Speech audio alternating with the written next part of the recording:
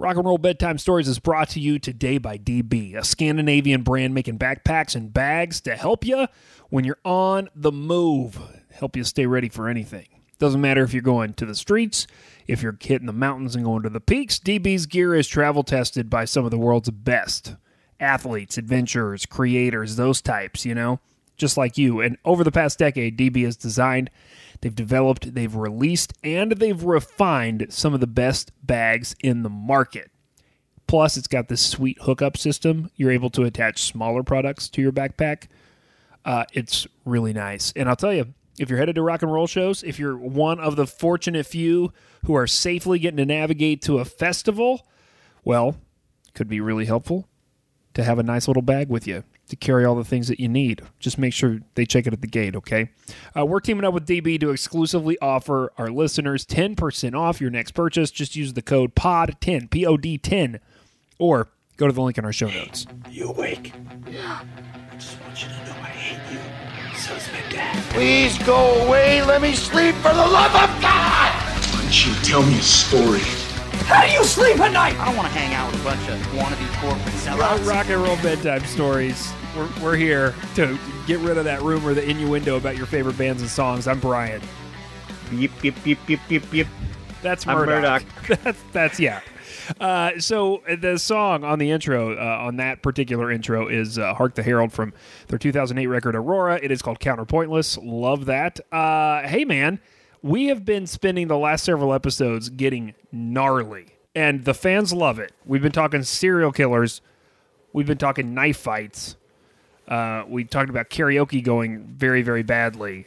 But I thought for balance today that we would stop down and talk about something beautiful instead. And I hope we're not talking about the Van Halen record Balance, because there wasn't anything beautiful about that at all. But keep going. It's not that. All right, great. Okay, keep going. Is that the one with the two kids on it? Like on the... Yes. Yeah, okay.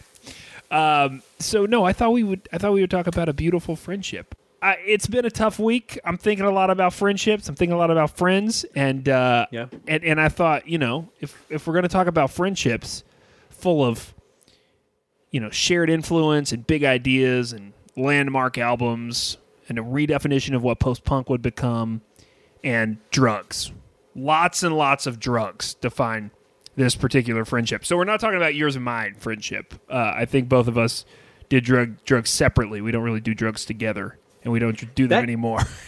You know what's really adorable? We have a wonderful friendship since we've met. And we were doing podcasts a decade ago. Right. For Pete's sake.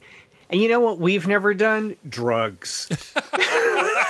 We might be losing our credibility. There's people suddenly flipping to Joe Rogan. They're like, listen, I know that guy does horse dewormer. So he's much cooler than these fellas. Yeah. Okay. I'm a guy. I'm glad that YouTube did not exist in certain parts and eras of time. That,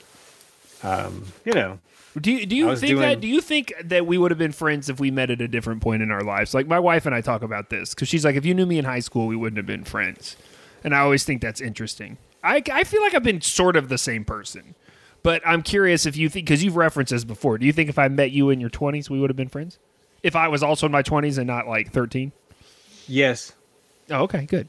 That didn't seem. I didn't hesitate a bit on that. My wife always brings it up and says we would have never been together if I'd met you. And I'm like, all right. I know. Okay. Is that a good thing or a bad thing? I think my wife's saying it about her, but when your wife says it about you guys, is she saying it about her or about you? Oh, she's just saying we would not be together. Yeah, she's saying about her. She's got it. There's no way we'd be. I would have been with you in your 20s, and I'm like, okay. Yeah. Well, listen, we all did some things that were worthy of rumor and innuendo. But speaking of rumor and innuendo, we are talking not about Brian and Murdoch and their amazing friendship. We're talking about the beautifully dysfunctional friendship of David Bowie and Iggy Pop. Yay! Oh wow, man! You just bring in the ice cream cake, won't you? Lots of rumors about that pairing, given that Bowie was always gender fluid and Iggy Pop never cared about what anybody thought about anything. But when you dig into this relationship, you actually don't find much there in terms of sexual or romantic. What you find is a level of friendship beyond what I think most of us can imagine. And so to illustrate this, I'm going to ask you a question. This is a sincere question. Murdoch, if I was in a psychiatric hospital and you knew that they were not letting me do recreational drugs in there, are we the kind of friends where you would be so concerned about my need to do drugs that you would smuggle them into the hospital for me? I think so. While wearing a spacesuit? I just don't think I could I'd have to wear like a doctor's outfit, dude.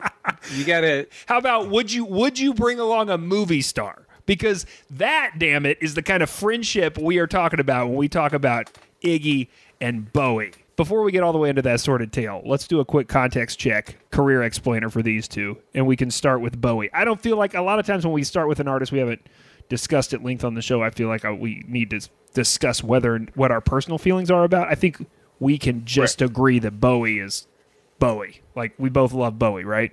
Yeah, sure. I like Iggy. I like Iggy more, and I enjoy the Stooges more than I like all of Bowie's work. You know what song Bowie says changed his life as a kid? Heartbreak Hotel. Oh, you're kind of in the right ballpark. Tutti Frutti by Little Richard. Oh, it always goes back to Little Richard. It always goes back to Little Richard. We actually did an episode about Little Richard and about how, like, the rock and roll history hasn't really been kind to Little Richard. He said, there is a quote where Bowie said that the first time he heard Tutti Frutti, it was like he heard God. It's really weird. When Lemmy was still alive, that Lemmy cited Little Richard, Jerry Lee Lewis. Those were his influence. His influences weren't Pink Floyd. It's like, right. Now his influences were that. By the way, Dave Grohl and Lemmy, I heard this story. They became friends, and Dave Grohl knew that Lemmy loved Little Richard, mm-hmm. And some guy at LAX approached Dave Grohl and said, "Hey, I heard you really wanted to meet Little Richard." And he's like, "Yeah." And he goes, "It's my dad. What? Do you want to come meet him over here?" What? And so Dave Grohl comes over, and they whisper to each other, and the window comes down. And he's like, "Hey, God bless. Here you go." And he like hands him an autograph, like, some a thing that has like Bible verses and stuff on it. And he was going to give it to Lemmy for his birthday. And Lemmy did not live to that birthday to get that Little Richard present. So Little Richard made such an impact. Huge. That David Bowie, that Tutti Frutti was the song that did it for him. What was the song that did it for you? Like, what's the first time that you remember the I heard God moment in rock and roll? What was that song for you? The Michael Jackson smack across the face, like the first time I think I saw Billie Jean on Friday Night Videos before I saw it on MTV. True story. I really do think that's true. Because that was NBC's other thing. So, wow. Sweet Dreams. I saw the Sweet Dreams video. That was a life-changing weird moment. Because that video is totally weird. Yeah, it is really super weird. So I think for me, there's a couple things. I mean, I heard the punk band MXPX. Remember, I was sheltered and not allowed to listen to a lot of stuff. When I heard the punk band MXPX, I remember being like, what is this? But even more than that, there's this band that has been lost to history that was called Dear Ephesus, which is a biblical reference because they were sort of on the fringes of Christian music. And they had a song that started... First of all, the guy read way too many books, and he named one of their records The Consolation of Pianissimo. And on the first track on The Consolation of Pianissimo is a song called Portrait. And it's basically sort of like stuck in between second and third stage emo. Kind of a toe in the water with Sunny Day Real Estate, but a little more melodic than that, right? Like edging towards Jimmy Eat World. And so there's this song on that record that I just never heard anything like it because I hadn't heard any of that stuff. And this is late 90s, mid 90s maybe.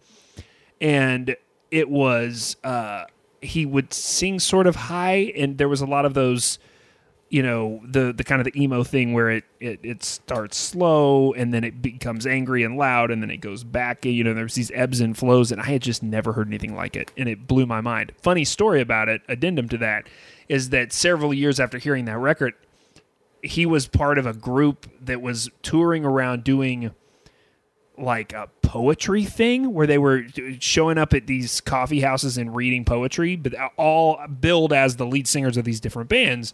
And he was on the bill, and I went to see him. And the record is dark. And so I was really anticipating this guy who was very dark and moody, and he got up and he was like hilarious and making jokes, and everybody thought he was funny. And I remember like leaving there being really disillusioned because this guy who made this sad music that made me access this part of myself I didn't know was there was like a funny, good time guy in person, right? Which is a lot of times the case. But I just wasn't like old enough and mature enough and had been around enough rock music to realize that. And it was this real moment for me. But he went on to make films. He's made some movies and stuff. It's been a real interesting career. But yeah, that record did it for me, which is a super obscure rabbit hole to send us down, and I need to get us out of it really quickly. So I apologize. There's like about most of the audience right now is like, what the hell is he talking about? And back to David Bowie. Yeah, right? Back to David Bowie. Okay, so David Bowie, Little Richard, big deal. You know who else was a big influence on him? He had a maternal half-brother named Terry Burns. Have you ever heard about Terry Burns? Mr. Burns? No. Tell me about Terry Burns. He wasn't that old. He was 10 years older than Bowie, though. And he had schizophrenia. Oh, Send in the Hounds. He lived alternately at home and in psychiatric wards. So Bowie had always been around those people who were struggling with mental illness and mental health. And those were kind of like, those were his folks. Like, that's how he found out all the things that he loved was from his half-brother. His half-brother Terry showed him modern jazz. He showed him Buddhism. He showed him beat poetry. He showed him the occult. Like, all this stuff came from his brother. Wow. It turns out that tons of folks in Bowie's extended family actually had spectrum disorders, like things like schizophrenia. So this sort of thing always has been present in Bowie's artistic work. He had an aunt who was institutionalized, and he had another one who actually underwent a lobotomy back when they were doing that. So that sort of thing will influence you, right? So when you see a wild man on stage, shirtless and boldly turning a Jim Morrison impression into a movement, you probably don't say, what a weirdo. You say, that's my people, right? It's a different reaction. But we're getting ahead of ourselves. Let's talk about Bowie's career. Almost forgotten that Bowie flailed and failed before he ever flew. And it took a while for him to name himself after a knife, right? He put out a single under the name Davy Jones and the King Bees in 1964 when he was 17.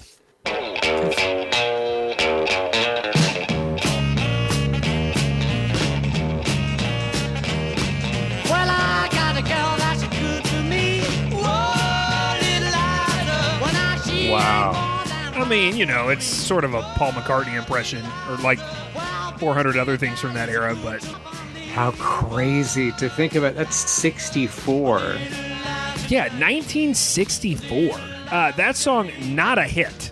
Now, he had a whole album out by 67 with that fancy new name, David Bowie, and that didn't do well either. I actually remember, I think we worked together at this point in radio. I remember getting a box of those when they reissued it. Did we work together at that time? I don't know if it was that record, Brian, but we did work together when there were Bowie reissues. Yeah. I can say that for sure. But not the good ones. I remember being disappointed because I was really excited we got Bowie reissues, and then I listened to that and was like, what is this? No, and I should clarify. They were early Bowie reissues. Like, we weren't getting Ziggy Stardust. Yeah, I kept waiting for that box to show up, and it never did. Have you do you remember the first song on that record? Is this song called Uncle Arthur, which is equally so weird. Yeah. Strikes the bell for 5 o'clock. Uncle Arthur closes shop, screws the tops on all. I mean, I guess it sounds a little bit more like David Bowie now, but it's still, he hasn't figured out who he wants to be yet. No, he hasn't decided to be a space alien. Lucky for rock and roll history, Bowie starts studying theater, and he gets obsessed with this idea of creating a persona. So that record opens with Uncle Arthur, but his next record opens up with a song called Space Oddity. Once I got old enough to understand what Bowie had did with this thing and this character, it just seemed to be so out of sight. It seemed to be such a grand idea.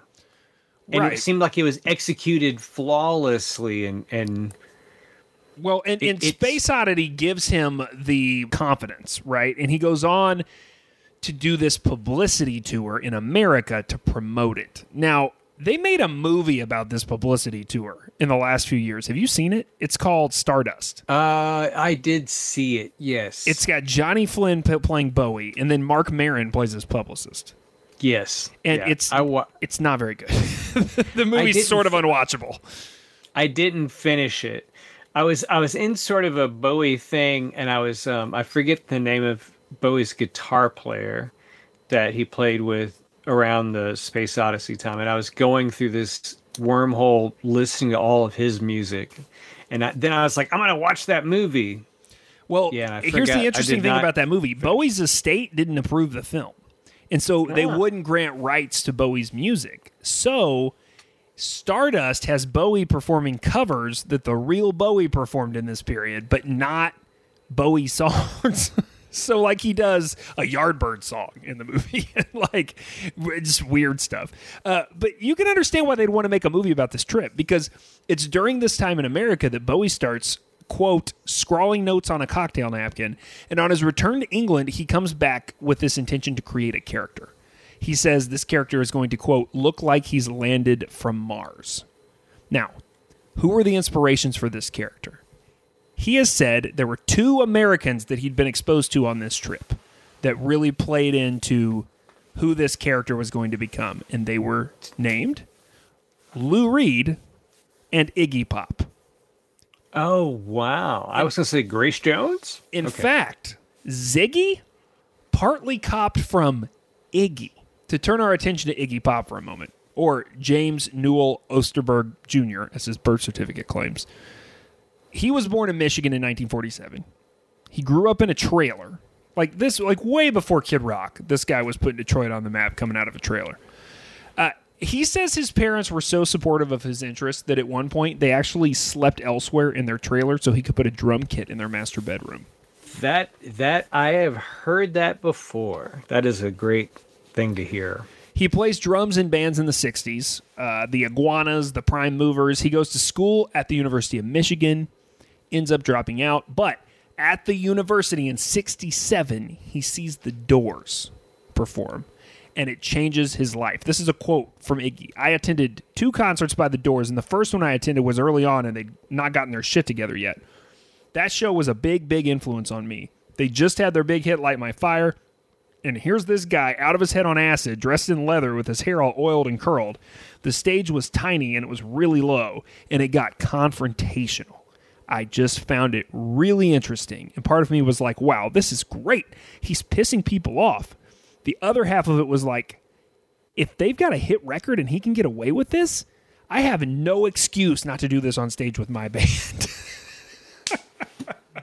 Wow. So he starts Psychedelic Stooges. They happen in Chicago, and in 1968 they get a deal at Elektra Records, and they put out a couple of records that don't sell. And Iggy does lots of heroin. They end up losing the record deal. They break up, and in 1971, one night at Max's Kansas City, Iggy meets Bowie. We should side note on Max's for a moment. You think Max's is a more influential rock club than CBGB? No, but I do think that it's very important.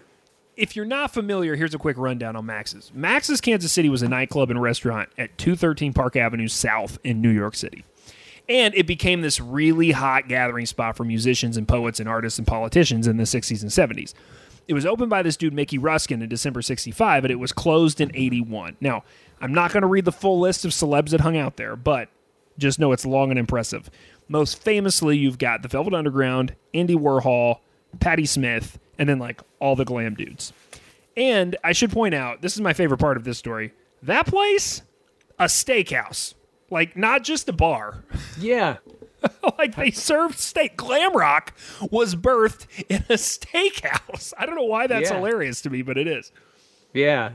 I went to CBGB's, and the first time I went in there, I walked up and stood next to the bar, and this guy had some marijuana, and it's just black, it's just dark or whatever, and someone goes, "Oh, hey, look, there's Joey Ramone," and it happened so fast, and I'm not even like 15 feet in the door. Wow. Like, and you're like, all my dreams. All my dreams are coming true. I know. I saw Sugar Ray, and I saw them before. The night Joey Ramone was there, you were there to see Sugar Ray? Yeah, I saw Sugar Ray, and I saw Fight with Rob Halford from Judas Priest. Oh, wow. I saw both those bands. And Sugar Ray was still, it was the Nicole Eggert record. The metal band, yeah. Lemonade and Brownies, right, yeah. Yeah. And as soon as the band was done, all these girls started, just because you have to walk up on stage to get backstage or down to those awful bathrooms, and just all these girls just walked up on stage. I was like, oh my God, this is so gross. Where are they going? In the back with Mark McGrath. Oh, man. I first became familiar with Max's when I was in high school because I heard that Velvet Underground live album. And growing up more in the middle of the country, I knew what Kansas City was. So I was intrigued by this idea of an influential rock club being named after Kansas City. But do you know why it was named that? Purportedly, it comes from the poet Joel Oppenheimer. There's a documentary on Max's Kansas City in which Oppenheimer says he heard Mickey Ruskin wanted to open a steakhouse and said, quote, "When I was a kid, all the steakhouses had Kansas City on the menu because the best steak was Kansas City cut. So I thought it should be something Kansas City." And so that's what they did. They just named it Max's Kansas City. So this place, this is the setting for our pair to put eyes on each other and simultaneously recognize that they were similar souls who appreciated art and experimentation and hard drugs. And man, can you imagine how awesome it would be to be in that situation, and then you hang out at this place all the time, and it's a steakhouse? I know, that's the part that makes me laugh, is that it's not just... You just think of this as being like CBGB's, right? CBGB's nasty rock club. Like, gross. Like you just described it. It's dark. Joey Ramone walked past you and you barely knew it. I'm sure the floors were sticky. But no, you're doing all this and you're in a steakhouse? Sign me up. So there's a great quote from David Bowie who says, quote, "I met Iggy Pop at Max's Kansas City in 1970 or 71. Me, Iggy, and Lou Reed at one table with absolutely nothing to say to each other, just looking at each other's eye makeup." Oh, that's so beautiful. Eventually, they find a little more to talk about. They become buddies, and Bowie gets involved in the new album that Iggy is working on. Now, this album, of course, becomes... Raw Power. Raw Power. Oh, my gosh. Another quick reminder that today's episode is brought to you by DB, Scandinavian Bags. They make backpacks. They make bags to help people on the move. They're keeping you ready for anything. It doesn't matter where you're going. DB is going to be great. You're going to the store? Cool. Grab your DB bag. You're going on vacation? Grab your DB bag. You're going to a music festival? Strap the little bag onto the big bag with their amazing hookup system and then rock out. It's all there for you. And you can check it out for yourself, 10% off. All you got to do, POD10. That's the code, POD10, or go to the link in our show notes. Raw Power. Raw Power. Oh my gosh. It's so significant in my life. Tell me that story. Why is it significant to you? I moved from New York City to Colorado, and I was dating somebody, and I really was in a car with people, and they were listening to Britney Spears or something, and they're like, and they straight up just were like, "Hey, why don't you put something on the radio?" And I put on I put on Raw Power, and like I didn't know these people at all, and I was like, well, fuck, screw it.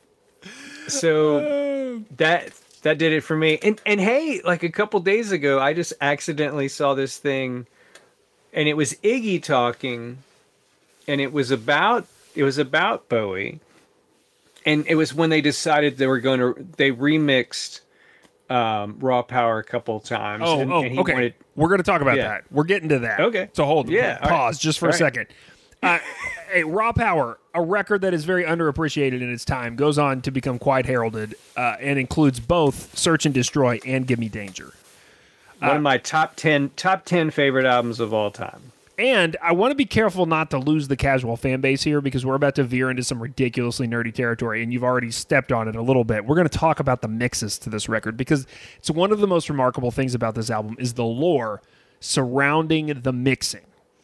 Even now, if you go on Spotify or YouTube, you can get a little overwhelmed by the amount of alternate mixes to these songs. So, like, what's the story on that, right?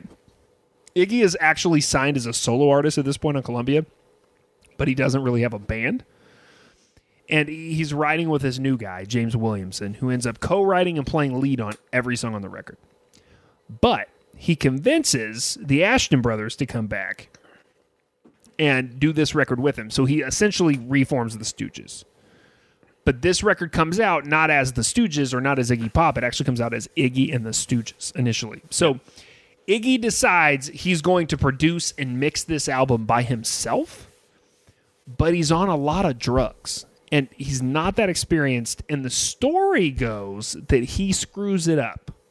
That he actually mixes all the instruments into one stereo channel and then the vocals into another and doesn't really pay attention to balance or tone quality. The head of Bowie's management company, Main Man, his name's Tony DeFries, he tells Iggy, buddy, I am bringing Bowie in to remix this.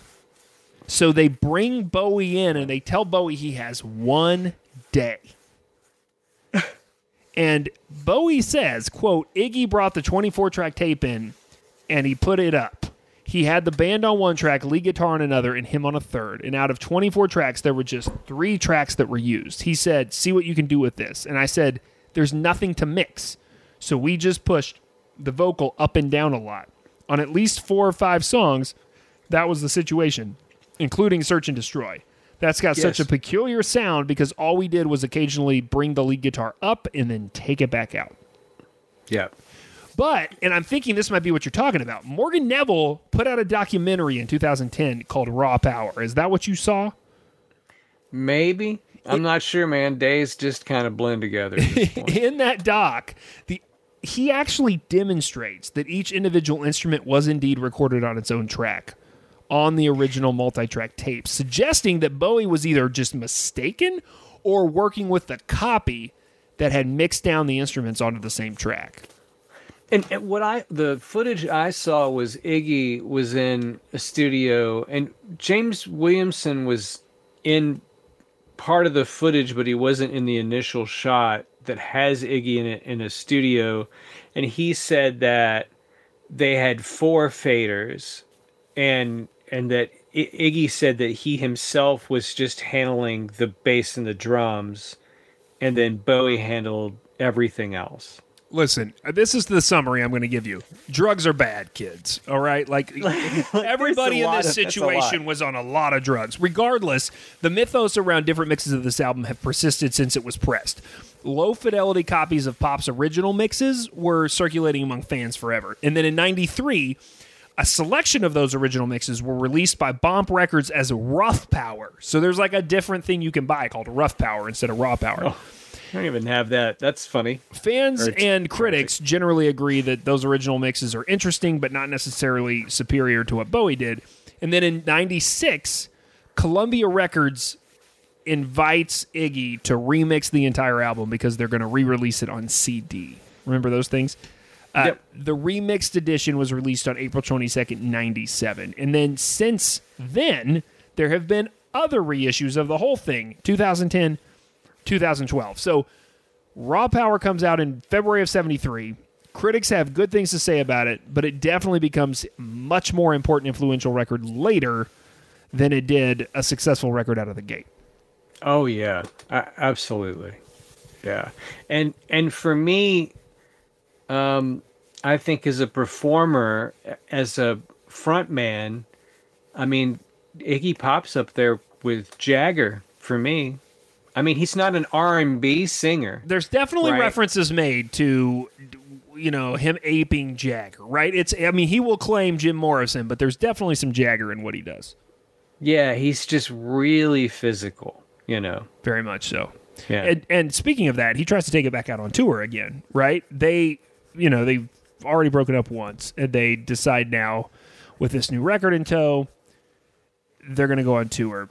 And here we stop just to illustrate how insane all of this had gotten. And we're going to leave Bowie for just a second at the studio, and we're going to talk about the last show the Stooges play before they break up again. This is absolutely legendary. It's almost exactly a year after Raw Power is released, and the band is back in Iggy's home territory performing at the Rock and Roll Farm in Wayne, Michigan. And to your point about him being physical and going for it on stage, at this point, Iggy has been performing in a leotard. And this bar, the Rock and Roll Farm, it attracted a particular crowd. And I'm just going to state they weren't really guys in leotards kind of crowd. They tended to ride... They're Levi's and Wranglers. Yeah, they tended to ride big motorcycles. Yeah. Specifically for a biker gang named the Scorpions.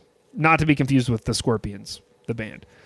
So can you imagine if that's actually the story? And then he played, and yeah...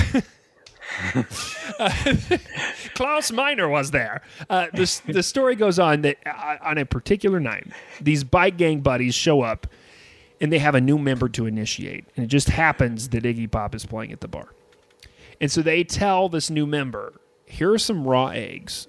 Go see if you can hit the band with these eggs during the set, and we'll let you in the gang. As you can imagine, Iggy, not a fan of this behavior, but his solution/reaction is to begin taunting the bikers from the stage and then diving into the crowd to fight. And Iggy gets beat up. But Iggy doesn't really back down. As he already has proven up to this point in his career, he is way more likely to double down in any given situation than to back down, and that is what he does. He has to go do press the next day at a Detroit radio station, WABX. And he gets on the mic and he tells this whole biker gang to meet him at the Michigan Palace show that he's playing that week. He taunts them and says, guys, you want to do this? Come on, let's do it again. Come see me at the Michigan Palace show. But Iggy knows not to issue an idle threat. So remember, the Ashtons are back with him. So Scott Ashton, the drummer, is like, dude, I got friends in a different biker gang, God's Children. So he calls his buddy in God's Children. Also sounds like that also sounds like a metal band. And it's a big gang. Jesus loves the little children. They all show up. So there's all these bikers at this party. And to keep this completely on brand, they record the show that night. Oh, wow. So to give you a taste of what Iggy was doing from the stage, there's actual proof of this. It's on an album. It's called Metallic KO. Oh, yeah, dude. I have heard this awful piece of garbage you're about to play for everyone. So just, okay. What are you queuing up? What I really want you to hear is the introduction, some of the banter that he's doing from the stage. Well, ladies and gentlemen, thank you for your kind indulgence. And for this evening's next selection, I would be proud to present a song. It was co-written by my mother entitled, I Got My Cock in My Pocket. 1, 2, fuck you, pricks! So that's what's coming from the stage in a bar full of bikers. Hey, Brian, cocaine is a hell of a drug. It really is. Heroin. He's not a cocaine guy. He's a heroin guy. Bowie's into the cocaine. I mean, I don't know if you've ever read the Lester Bangs piece that he wrote about this. Lester Bangs describes the recording of this show, which does come out in 76 as Metallic KO. He describes it this way, quote, nobody gets killed, but Metallic KO is the only rock album I know where you can actually hear hurled beer bottles breaking against guitar strings. During this show, they play a 45-minute version of Louie Louie, which included improvised lyrics and verbal assault. And at one point, Iggy says, you pricks can throw everything in the world at me. Your girlfriend will still love me. And this is because the crowd is livid and they are launching eggs, ice, jelly beans, beer bottles, all at the band. Now, again, like I said, Iggy doesn't back down. He doubles down. The concert ends. You know how the concert ends? He tells the heckler, listen, a-hole, you heckle me one more time and I'm going to come down there and kick your ass. The biker tells Iggy to bring it. So Iggy jumps off the stage and the biker beats the crap out of him. End of show. And it's the end of the band for the next 30 years. Now, I'm telling this story partly because it illustrates the state of Iggy at this point. He is out of control. I'm thinking about Iggy Pop, and like I've seen him in concert, and the times I've seen him on a screen, like how, you know. So remember, I worked with Larry Miller, this guy at work. I don't think you worked with him. No, he died right before I started. Yes, he had passed away, and he passed away. I wasn't working there at the time, but he had passed away right after I had left. But I got to spend time with Larry, and I don't think that all the other guys or anybody else was doing that. But I liked him, and so he helped me. He taught me how to do stuff when I first started there, and we went and watched rock and roll movies on his enormous television. And one time, and his kids at the time were like middle schoolers, and they're running through the house, and Larry has on the 1970 Cincinnati Pop Festival, where he just fast forwards right to the part where Iggy has surfed off on the crowd and someone throws up the peanut butter, and Iggy's taking the peanut butter and rubbing it like all over his chest. Yeah. And I remember like his daughter was like turning, he's like, Daddy, what's he doing? Man, dude. They kind of say that Iggy invented crowd surfing. Like there is a faction that will tell you that he's the godfather of that. He definitely started jumping. Yeah. With no fear. Yeah. That takes a certain proclivity and probably, again, a lot of drugs. Yeah. And the fact that the band breaks up does not help. Iggy deep dives into depression. He deep dives into addiction. He is so completely off his face. He's ignoring music and crashing every party he can get into. And it leads to this. Boy, there's some YouTube badness of Iggy on TV doing press for whatever he's doing when he is completely out of his cord, and he looks so awful. And that, like, now it's like I wish that I could look like he does now 20 years ago. Like how he looks. He's 70. It's unbelievable, and he's in such good shape. Yeah. It would lead to an endless spiral that finally culminates in Iggy sleeping on the couch of James Williamson before getting kicked out and living on the streets briefly. He gets arrested for various misdemeanors, and he ends up in court. And the judge basically says, buddy, it is prison or rehab for you. You choose.